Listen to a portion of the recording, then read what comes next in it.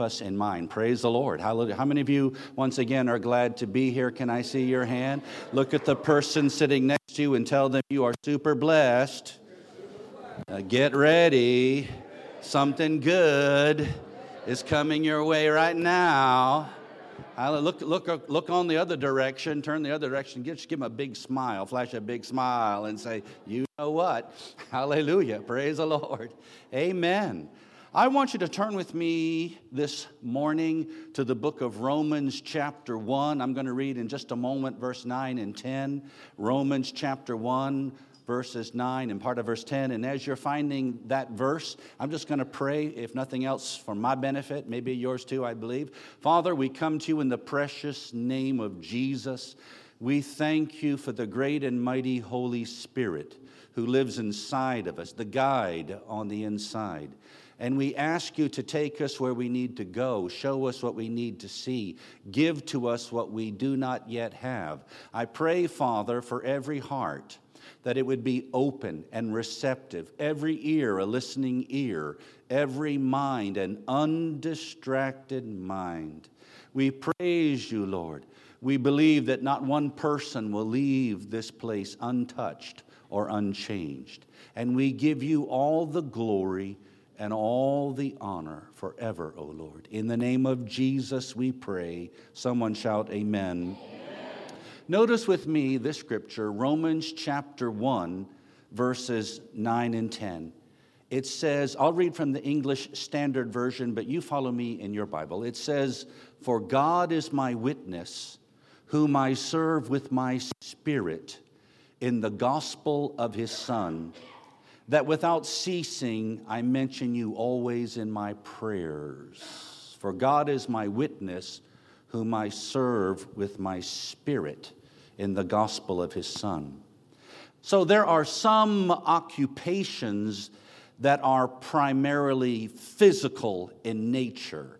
The main requirement for the job is just brute strength, you see. And there are other vocations where a sharp intellect or a keen mind is the prerequisite. You mostly work just with your mind. But the work of God is done with spirits. Paul said, God is my witness, whom I serve with my spirit. So I want to talk a little bit about developing your spirit, growing and developing your spirit with the help of God's Holy Spirit. You know this, that man exists on three dimensions. He is spirit, soul, and body. And this fact is expressed in numerous scriptures, many. For example, in Deuteronomy chapter 6 and verse 5, it says, you shall love, Deuteronomy chapter 6, verse 5 says, you shall love the Lord your God with all your heart, with all your soul, and with all your might, or all your strength. Then again in the New Testament, in 1 Thessalonians chapter 5 and verse 23, it says, may your whole spirit and soul and body be kept blameless until the coming of the Lord Jesus Christ. See, a lot of people say, well, your spirit is your soul. But if that's true, why did Paul list them separately in this verse? Why does the book of Deuteronomy list them separately, you see?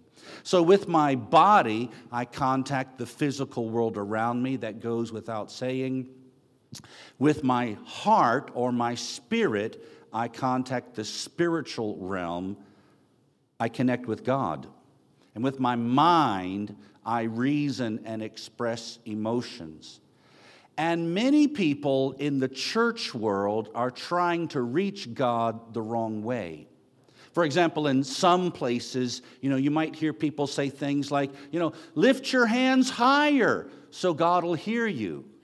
Well, if that's the case, then why not bring them up on the platform? Or better yet, why not have them stand on the top of a ladder? Then they'd really be high and their prayers would be answered. Or maybe sometimes people in certain churches might say, shout louder so God will hear you. Well, why not give them a microphone? Then God would really answer their prayer, you see. They're trying to get an action just in the physical, just with the body only. Then again, in some places people are trying to connect with God through their emotions in the soulish realm. I attended a conference, a crusade rather, in India, and the evangelist gave an altar call, and then he said to the people, cry, go ahead and cry, because when God sees those tears, his hand moves. Well, I was standing on the platform. I was just a guest there, but I thought to myself, well, if that's the key to answered prayer, why not give everyone an onion? You know, as they entered the arena, just had the ushers, here's your onion, and we'll all cry, and therefore we'll all get our needs met, you know. But you see, that's not scriptural, actually. In John chapter 4, verse 24, Jesus said, God is spirit, and those who worship him must worship in spirit and truth. The Williams translation says God is a spiritual being. So those who worship him must worship with their spirits to connect with God. So, you know, worship is really prayer. You know, if we wouldn't pray it, we shouldn't sing it. Isn't that true? In fact, worship is the highest kind of prayer. So if in the highest kind of prayer, the kind of prayer that the Father is seeking must come from our inner man, it must originate from our spirits, then certainly all the lesser kinds of prayers must be made the same way, right? In Jeremiah 29, verse 13, in Jeremiah 29 and verse 13, it says, you will seek me and find me when you seek me with all your heart. I don't think that just means when you do it sincerely, earnestly. That's true, of course, but he means with your spirit, with your inward man. So Paul said, I serve God with my spirit. And the Greek word translated serve, the New Testament was originally written in Greek. The Greek word translated serve in that verse, that's Romans 1:9, also means to worship. I worship God with my spirit. The word also means to perform priestly duties, to offer gifts to God. We could say, I give to God from my spirit. Right? Then again, I think we could take it one step further. I not only work for God, I walk with God with my spirit.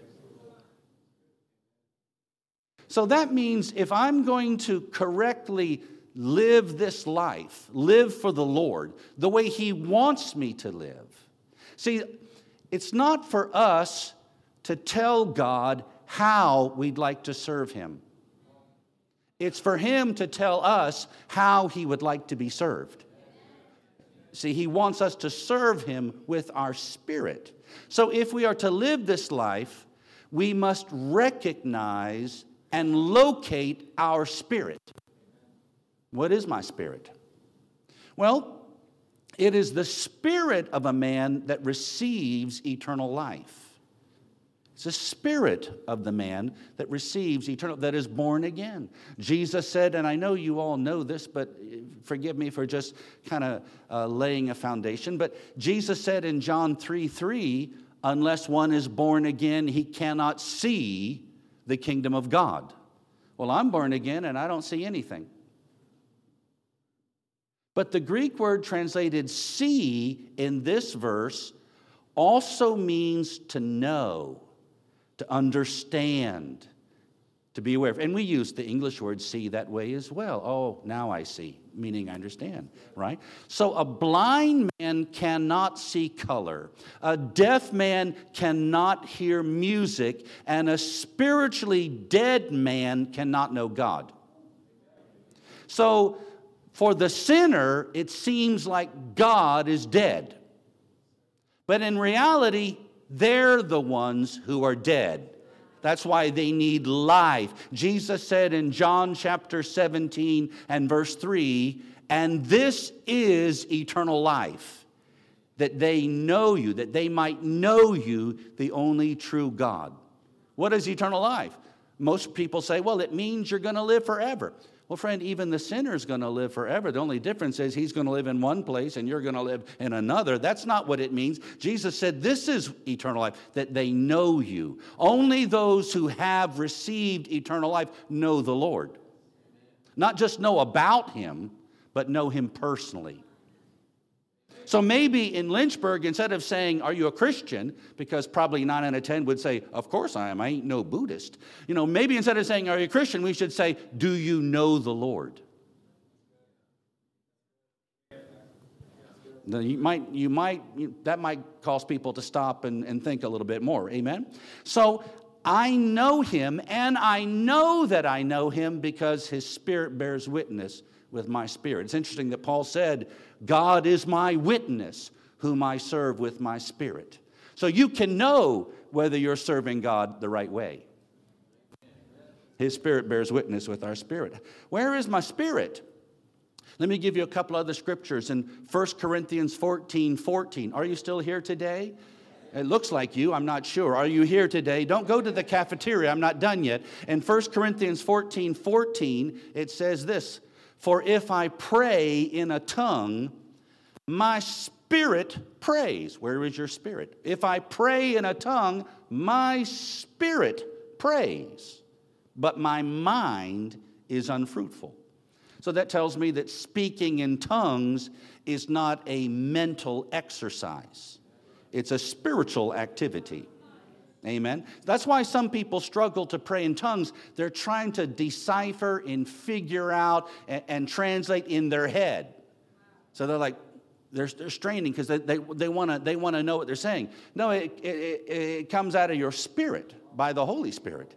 Amen. That's why we call it an unknown tongue, unknown to you. Praise the Lord.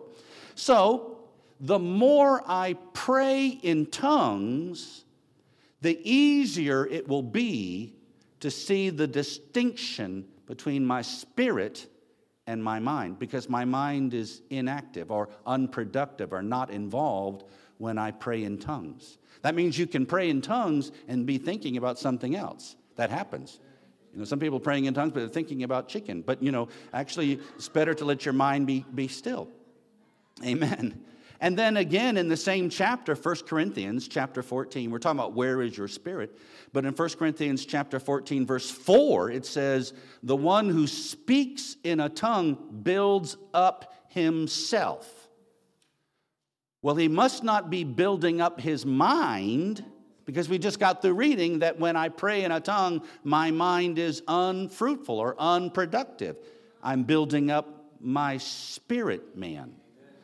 I'm strengthening and charging up my spirit man when I pray in tongues. The Amplified Bible, the classic version of the Amplified Bible, says he improves himself. So your wife wants you to improve. Here's a good way. Spend more time praying in tongues. So if I contact God, if I fellowship with the Father with my spirit, if I serve the Lord with my spirit, anything that improves my spirit improves my relationship with God. Thank you for your enthusiasm. Please sit down. If I contact God with my spirit, anything that improves my spirit improves my relationship with God. Hallelujah. So he who speaks in an unknown tongue improves himself. Whew, glory to God. So Brother Hagin once said this. I thought it was very remarkable. He made this statement: every major breakthrough in my life, including in the area of finances, was preceded by a protracted time of praying in other tongues. That's quite a statement. Every breakthrough, every major breakthrough in my life, including in the financial realm, was preceded by a protracted period of speaking, praying in other tongues. I mean, the one in some situations is that, we have spirit-filled believers who never pray in the Spirit. Oh, they do 3 shundais on Sunday morning, and he bought a Chevy, she bought a Ford, and that's about it. But they don't really spend any time He said a protracted period of praying in other tongues. Hallelujah. Praise the Lord. In other words, some people don't need to fly halfway around the country for counseling. They need to get on their knees and maybe just spend a little more time praying in the Spirit. I'm not opposed to getting counseling, don't misunderstand me, but sometimes you need to listen to the counselor who lives on the inside of you, and the reason you can't hear him is you're too weak spiritually.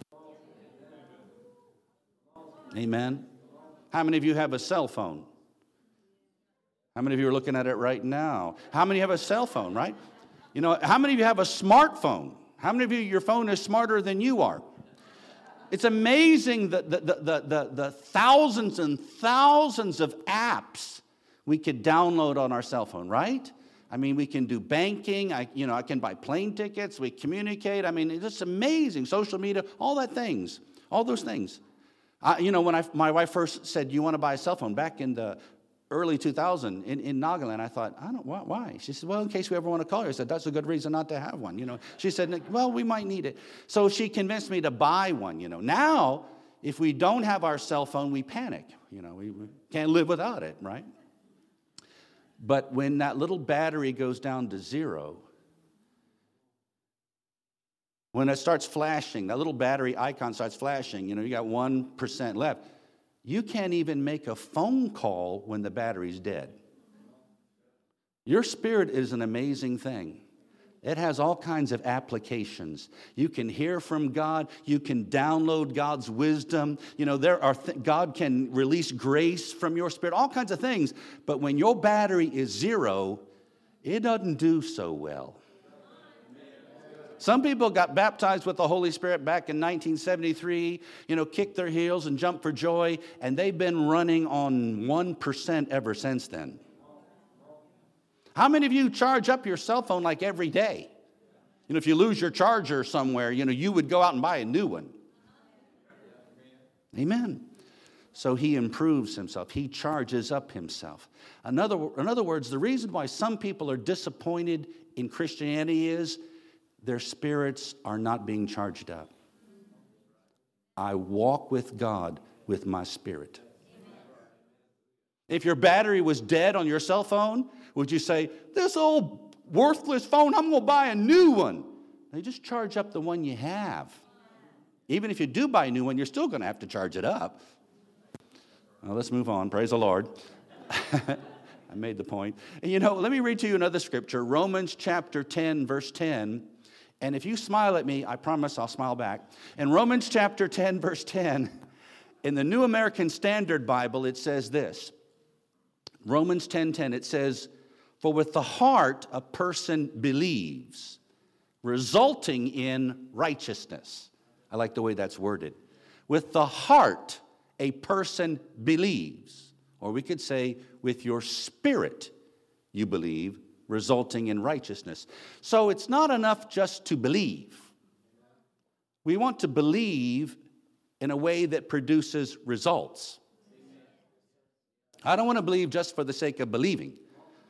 I'm believing to see results. And if I'm not seeing results, I might question whether I'm really believing the way God wants me to believe.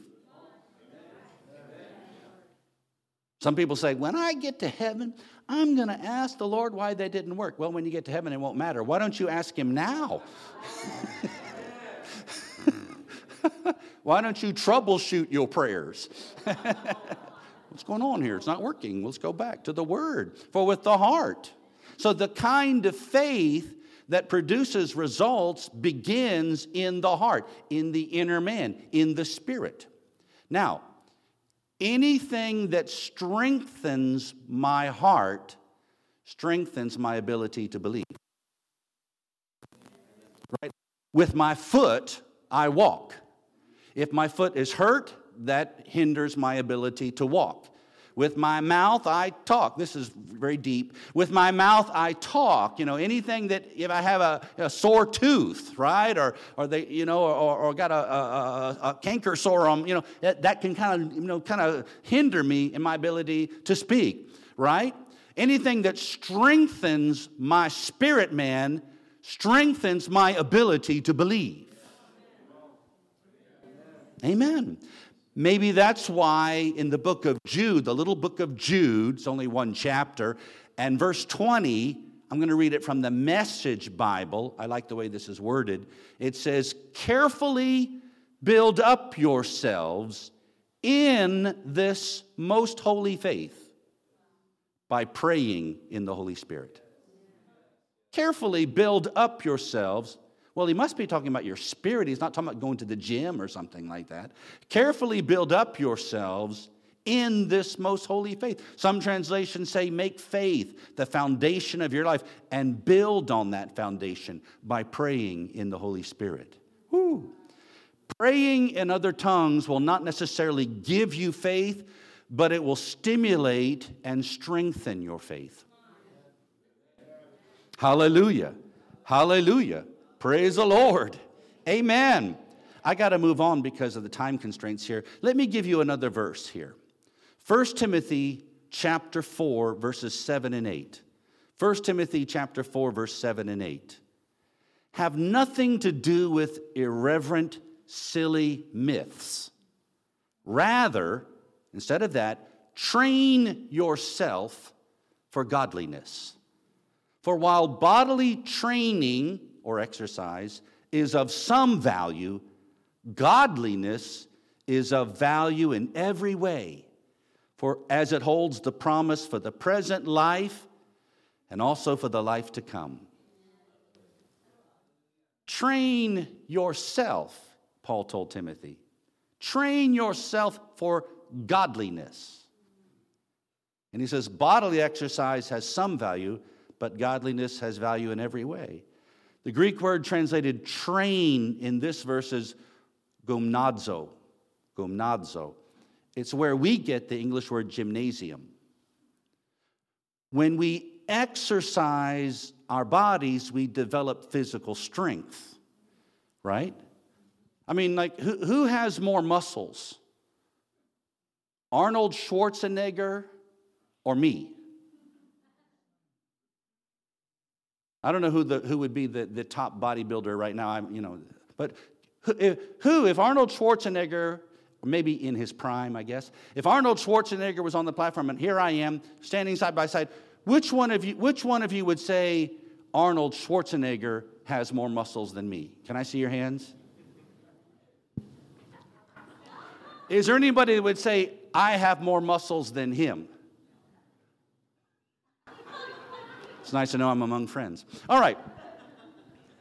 Actually, let me help you.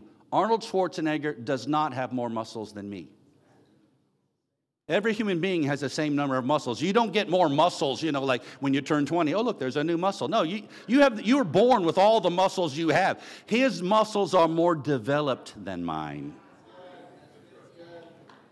That means no matter who you are, you can develop spiritually.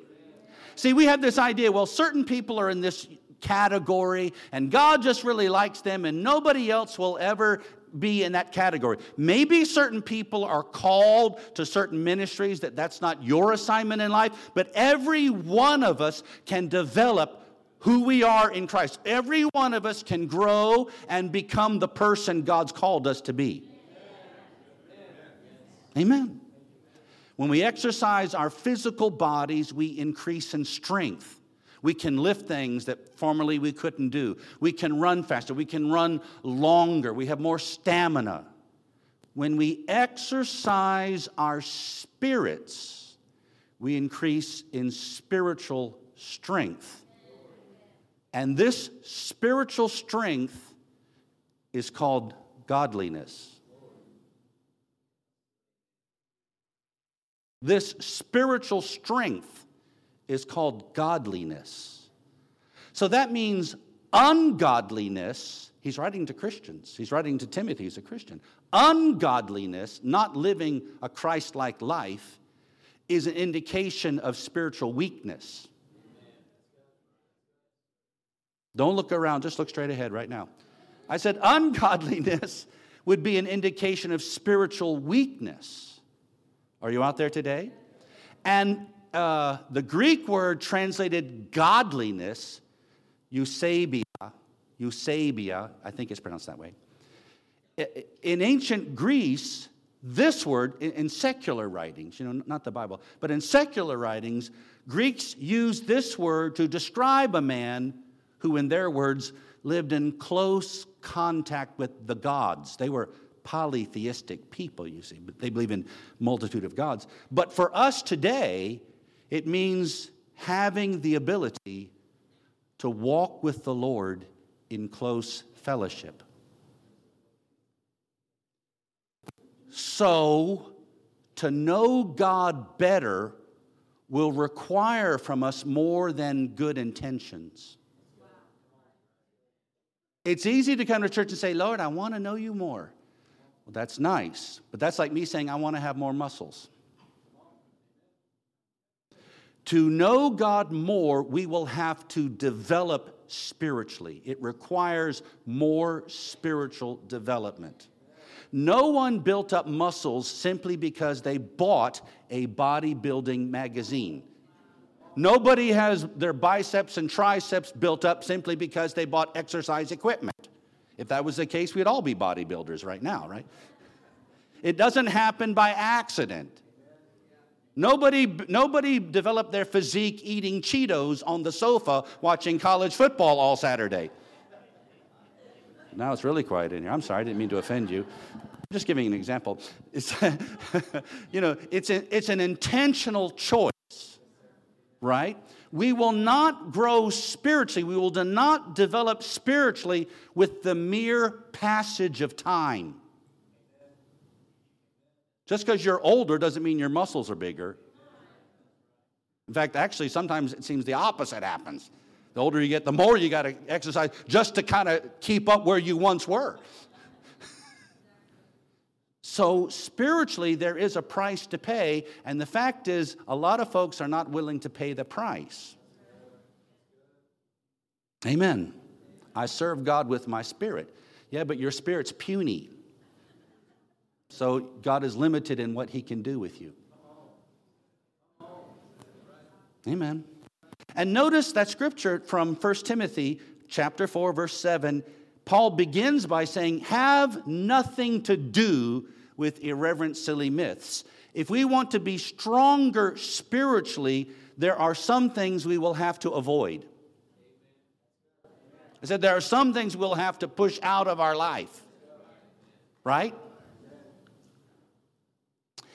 And the Greek word translated irreverent or profane literally means accessible, common, public. So that means we can't live like everybody on your street. Amen. Amen. Not if we want to walk with God. There's going to have to be a difference. Amen. We can't have uncommon grace and live a common life. Amen. We're going to have to say no to certain things. People in the gym know that. People that are concerned about their health know that. Here's a Coke and some nabs. No. My son and my children are all into good physical health. It inspires me. But obviously it hasn't really made much of an impression. But anyways, it's inspired me. And, one of my sons, I don't think he eats any sugar. Hasn't eaten any sugar or hardly any sugar like in all this. Even on my birthday, here's some cake. No, it's got sugar in it. They're not going to eat it. They're very careful about what they eat. There's Whole Foods and things like that. So, I could say, yeah, I'm building, what about your shape, brother? Well, I have a shape. It's, you can look at a person and tell, their priorities. Oh, I'm going to get in trouble now. We're all friends here. We're all among friends. Praise the Lord. Amen.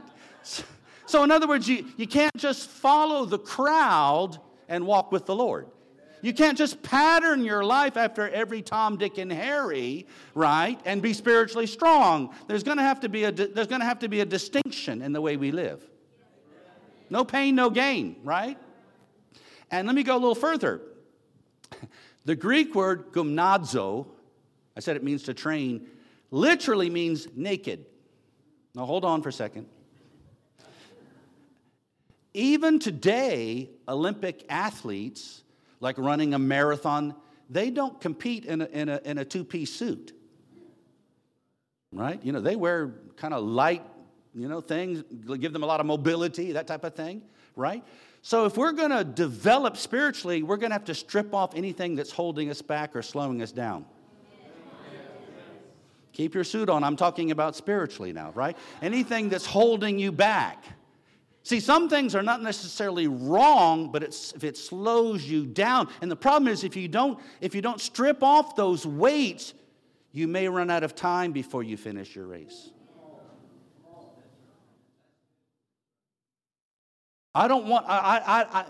Paul said all the runners run, but only one receives a prize. In other words, you don't get a certificate of participation. You don't get a gold medal by only going halfway. You got to finish your race. You got to complete your assignment. And some things are slowing you down and you're behind schedule, sometimes by years. So that means you're going to have to lay aside some things. Maybe fishing should not be your religion.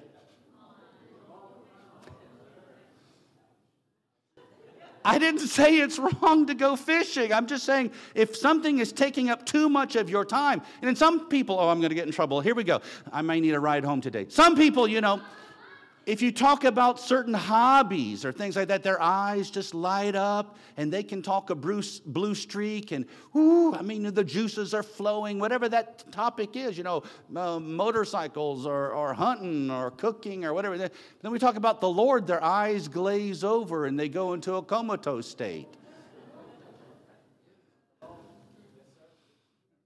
Then you go to church and say, Lord, I want to know you. And heaven goes, I've heard that before. Sorry. That's just the truth, though. Hallelujah. Amen. Hallelujah. Then again, there's another thought. The Greek word gymnazo means naked. You're going to have to be completely transparent and honest with God. Maybe people go to church and kind of pray in a way that sounds, real impressive. But obviously, God knows how you talk. He hears you every day. So, you're not going to impress him by pretending to be somebody you're not. Right? Some of my most effective prayers were not eloquent. I remember one time I was asked to lead a woman's prayer meeting, and these women were a little older. And when they asked me to pray, when I got through praying, several of the women just said, "Oh, that is so sweet. He prays so sweetly."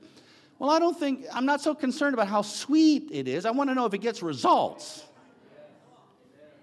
Anyways, praise the Lord. And you have to be honest with God because he sees right through you. You can never pull the wool over his eyes. All things are naked to him. He sees everything. So he already knows it. You might as well just be honest enough to admit it. All right, Lord, I'm really messed up today. All right, now we can talk. Hallelujah. And notice this, he said godliness. Let's say it this way, spiritual strength. Developing your spirit man is of value in every way. 1 Timothy 4:8, it is of value in every way as it holds promise for the present life and also for the life to come. So in other words, some people think that developing spiritually is just good for heaven, but it's good for the earth too. It's good for this life too. It's profitable. It's beneficial. It's wise for you to do this. It's the smartest thing you could do. Hallelujah. I heard an evangelist years ago, and I had the opportunity to meet him also. And I don't know if you know this dear brother. He went home to be with the Lord, but his name was Dallas Plemons. Dallas Plemons. And he had a remarkable testimony. In the 1950s, he was running from God as fast as he could go, but the Spirit of God was dealing with him. And in fact, he joined the army, and they sent him off to Korea to fight. And when he was in Korea, he found that the Spirit of God was there and was dealing with him. And he eventually surrendered his life to the Lord. And he began to just pray, fellowship with the Father. He would read his Bible, just feed on the Word of God. And, of course, he went to church to fellowship with other believers. And he would share the gospel with others, even in his unit or his platoon and that type of thing. And he said that as his unit or maybe his platoon was on on a duty, on a tour. They were ambushed. They were ambushed by North Korean soldiers. And the men were just shot to pieces. And they lay in a heap on the ground, dead and dying, bleeding, moaning and groaning. And they did a little quick, quietly did like a little roll call to find out who among them was alive. And only 2 of them were uninjured, Dallas Plemons and then one other soldier. Then he said that the North Korean soldiers, they slowly moved in, and they put a bayonet through the head of every man. And they cut off his identification, his dog tags, and kept them. They're going through systematically, putting a bayonet through the head of every man. So the 2 that were uninjured, they whispered to one another, and they said, we got to get out of here. We can't just stay here. And so they said, okay, we're on 3 or something like that. Here we go. But Dallas Plemons said, suddenly, the Lord spoke to him and said, don't move. Stay where you are. So he whispered to his friend, the Lord just spoke to me and said, don't move. Just stay where you are. And his friend said, Dallas, we don't have time for that religious stuff right now. We're in danger. I'm going. That man jumped up and ran. The North Korean soldiers used a gun that the GIs called a burp gun. It was a submachine gun, fired fast rate of bullets. That fellow didn't get 10 yards. They filled his body with lead, and he died. And those communist soldiers, they came closer and closer to where Dallas Plemons was. And he said, suddenly something came over me, and my body became rigid. I couldn't move. I couldn't breathe. I thought, am I dead? Am I dying? And he said, I saw my skin turn a pale blue color. My eyes were like set. And I thought, maybe I'm dead. What happened? And he said, when those North Korean soldiers came to him, evidently, in Korean, they said, he's dead. It's obvious. So they didn't put a bayonet through his head. They just cut his dog tags and went on their way. And he said that after they were gone, I saw the color come back. I got mobility. I could breathe. I was normal. He says, he was the only man that survived an ambush by the Korean soldiers, North Korean soldiers. Friend, it pays to serve God. It pays to serve God. It pays to develop spiritually so that you can discern the voice of the Lord when He's dealing with you. There's a verse in the book of Job that says God speaks once, even twice, but man does not perceive it. Sometimes people say, I wish the Lord would speak to me. I've been in trouble. Many times I've seen that He did speak, but we don't hear it. Because we're more body conscious. We're more soul and mind conscious. You can make as much noise with your mind as you can with your body. Are you out there today? Hallelujah. I'm going to wrap this up, but let me read to you one more scripture. I think just one. Proverbs chapter 4, verse 23. Proverbs chapter 4, verse 23. It says, keep your heart with all vigilance, for from it flow the springs of life. It's interesting, that's Proverbs 4:23. Keep your heart with all vigilance or diligence. Verse 22 says His words are life to those who find them and medicine for their entire body, all their flesh. But the thing is, if you don't guard your heart, you won't be healed even if you are taking God's medicine. I said if you don't guard your heart, you won't walk in the divine health and healing God has for you, even if you know the Word of God. Are you listening to me? Hallelujah. No one puts a CCTV camera near his garbage can just to make sure that nobody steals your garbage. We carefully guard valuable things. So since God is telling you, carefully guard your heart, that tells me your heart, your spirit is more valuable than your car. It's more valuable than your home. It's more valuable than your LED TV. It's more valuable than your swimming pool. It's more valuable than your job. It's more valuable than your fishing boat. It's more valuable. Somebody says, don't you touch my motorbike. This is more valuable than your motorbike.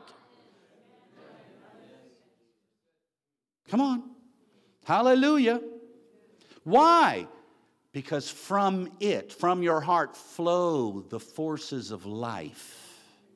Why would God tell us to diligently protect our hearts? Obviously, it's because there are harmful things that can get into your heart if you're not careful. If you just walk around with an unguarded heart, you're going to have a polluted river flowing out of you. We have to be careful. We have to be diligent. Amen. And what injures your heart impairs your ability to hear from God. Are you out there? Hallelujah. What degrades your spirit hinders your ability to operate in the things of God. So, if we are offended, our faith will be feeble. I said, if we are offended, our faith will be feeble. To be offended, you know what it means, but it means to feel insulted or slighted. To have resentment towards someone because you have been mistreated or because you think you have been mistreated or not treated fairly. So there are two kinds of offense. Some because of real hurt, and some because of imaginary ones. But nonetheless, the offense is there. The body of Christ is filled with offended people. What a pity they're not here this morning to hear this message.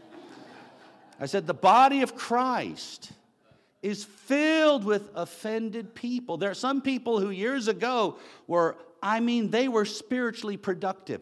They were a vibrant witness for the Lord. Their prayers were effective. Their faith was dynamic. And then something happened. Sometimes it's even a minor thing. You know, in this grand scheme of things, it really wasn't that important, but they've never recovered from that. I had a woman come to our church years ago at a woman's meeting on a Saturday morning. I wasn't there. And when she arrived, she wanted to read her poem. I guess she had written it that night before or something. And the woman in charge of the meeting said very politely, "I'm sorry, we just don't really have time for that right now." And that woman left and she never came back. I think about the grace of God, the wisdom of God, the power of God that could have been administered to her over a long period of time. But thank God she has that poem. One woman, brought her dish to the potluck and nobody touched her potato salad. And she stomped off, hurt and distraught. Well, we live in an imperfect world. There are no perfect churches because there are no perfect Christians. Even if there was a perfect church, once you join it, it's no longer perfect. I tell the people in my church, Pastor Greg, Pastor Mayhorn, I tell the people in my church, when they have a membership class, I say, right off the bat, I want to go ahead and apologize. Why?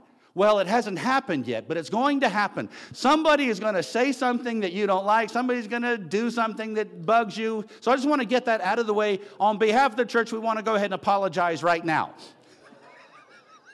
It's coming your way soon.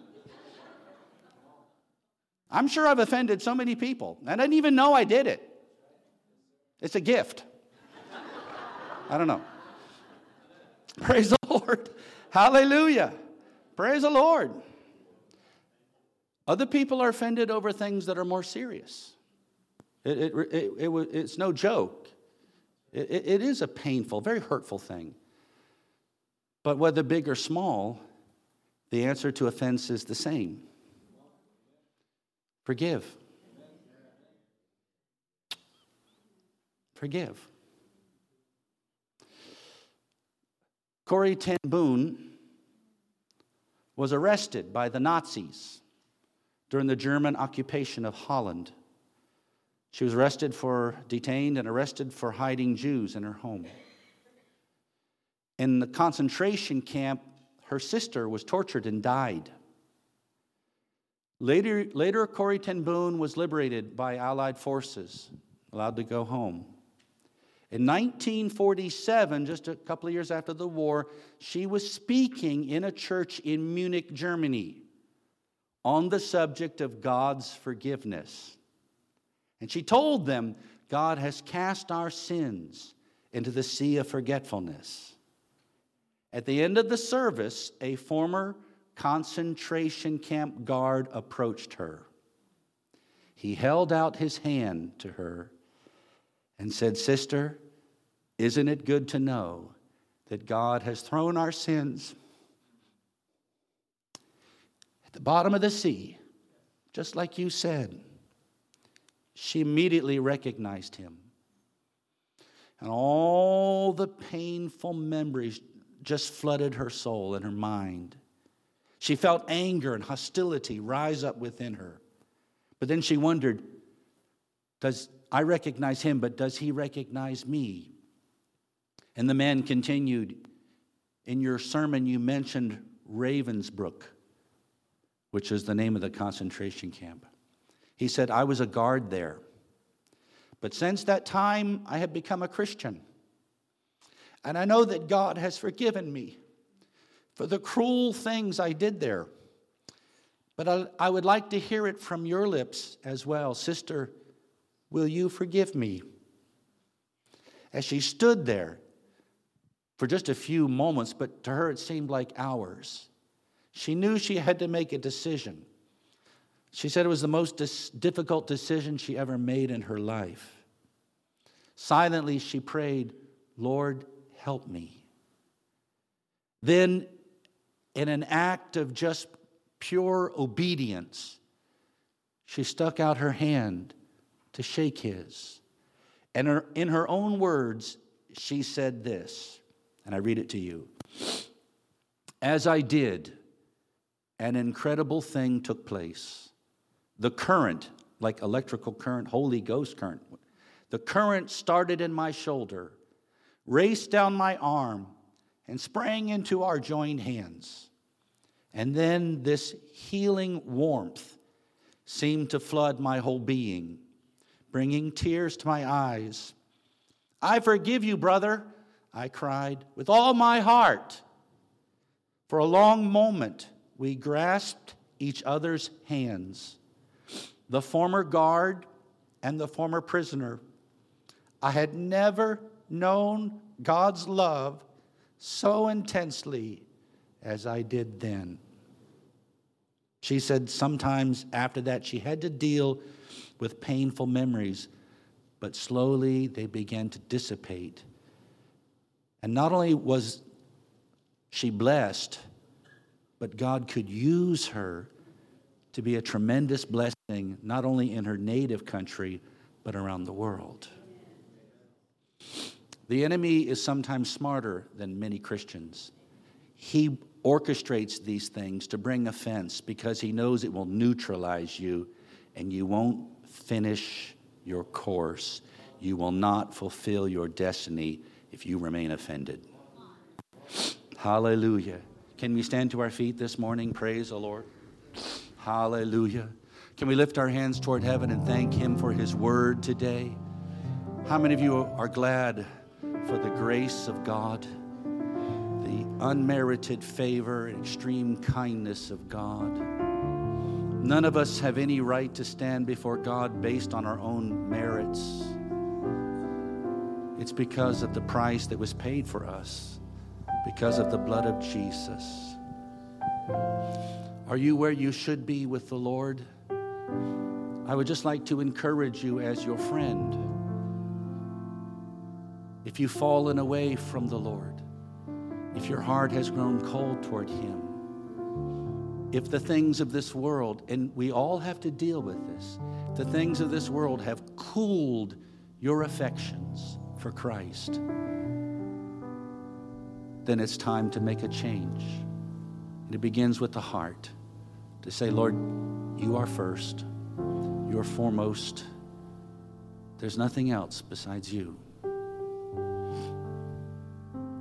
You have friends, you have family, you have colleagues, you appreciate them, you like to be with them.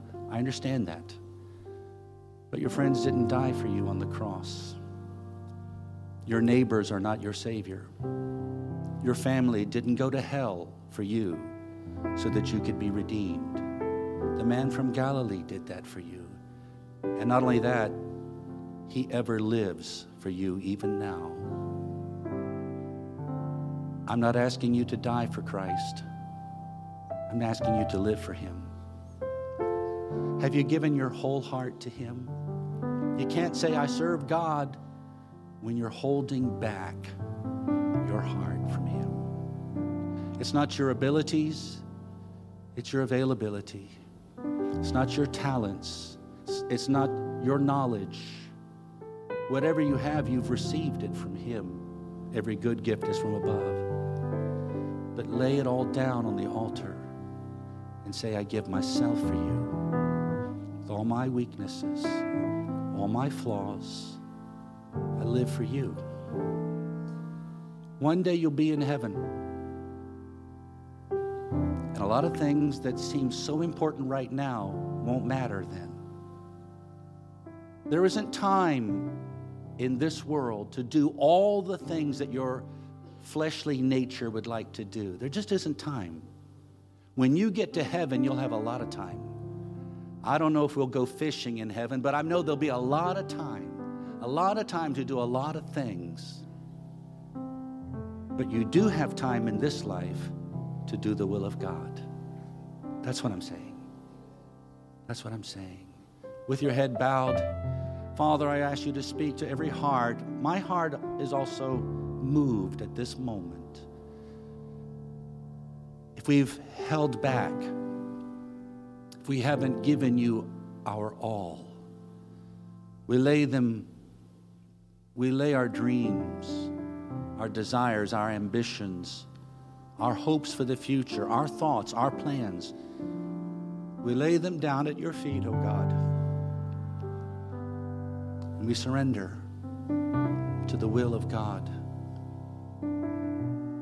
Your way is not man's way, but your way is the best way.